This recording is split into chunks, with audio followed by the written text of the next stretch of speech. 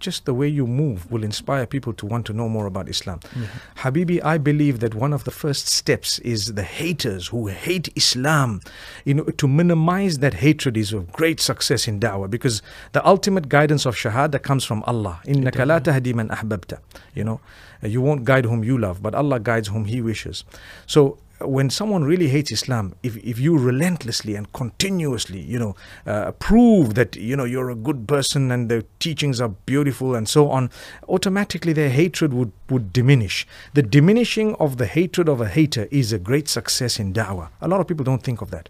Secondly, when a person is close to Islam, to bring them right to the door is da'wah. That might have to happen verbally.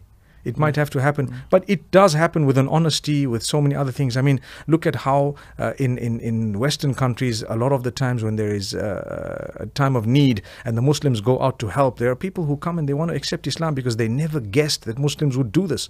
They always had the wrong picture. So one action from you proved to them that whatever they had in their minds was wrong, and they came.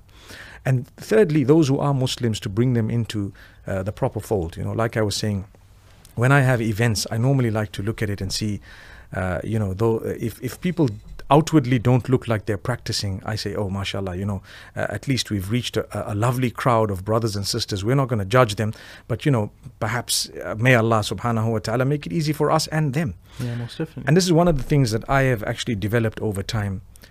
When it comes to da'wah, when it comes to the field, non-judgmental. Completely. You never know what's going to happen. I've seen miracles. Brother Musa, we were talking about someone who was a belly dancer. And you know what? This person actually bought a ticket to one of the events, came in to say the Shahada. And the brother was telling me, just a few days ago I was judging this person, thinking, oh, look at this person.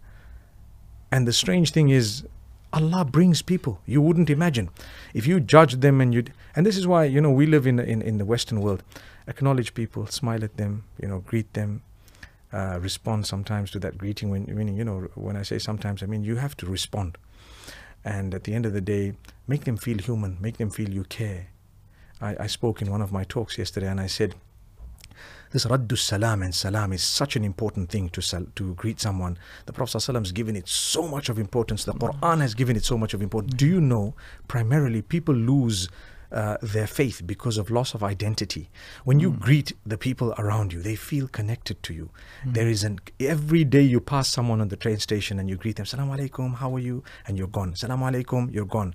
They feel connected to you. They feel this, I'm part of a broad family. That's one of the biggest attractions of Islam and the Muslims, is everyone's supposed to be one big family. Shaitan's plan and plot is to split us into millions of small groups.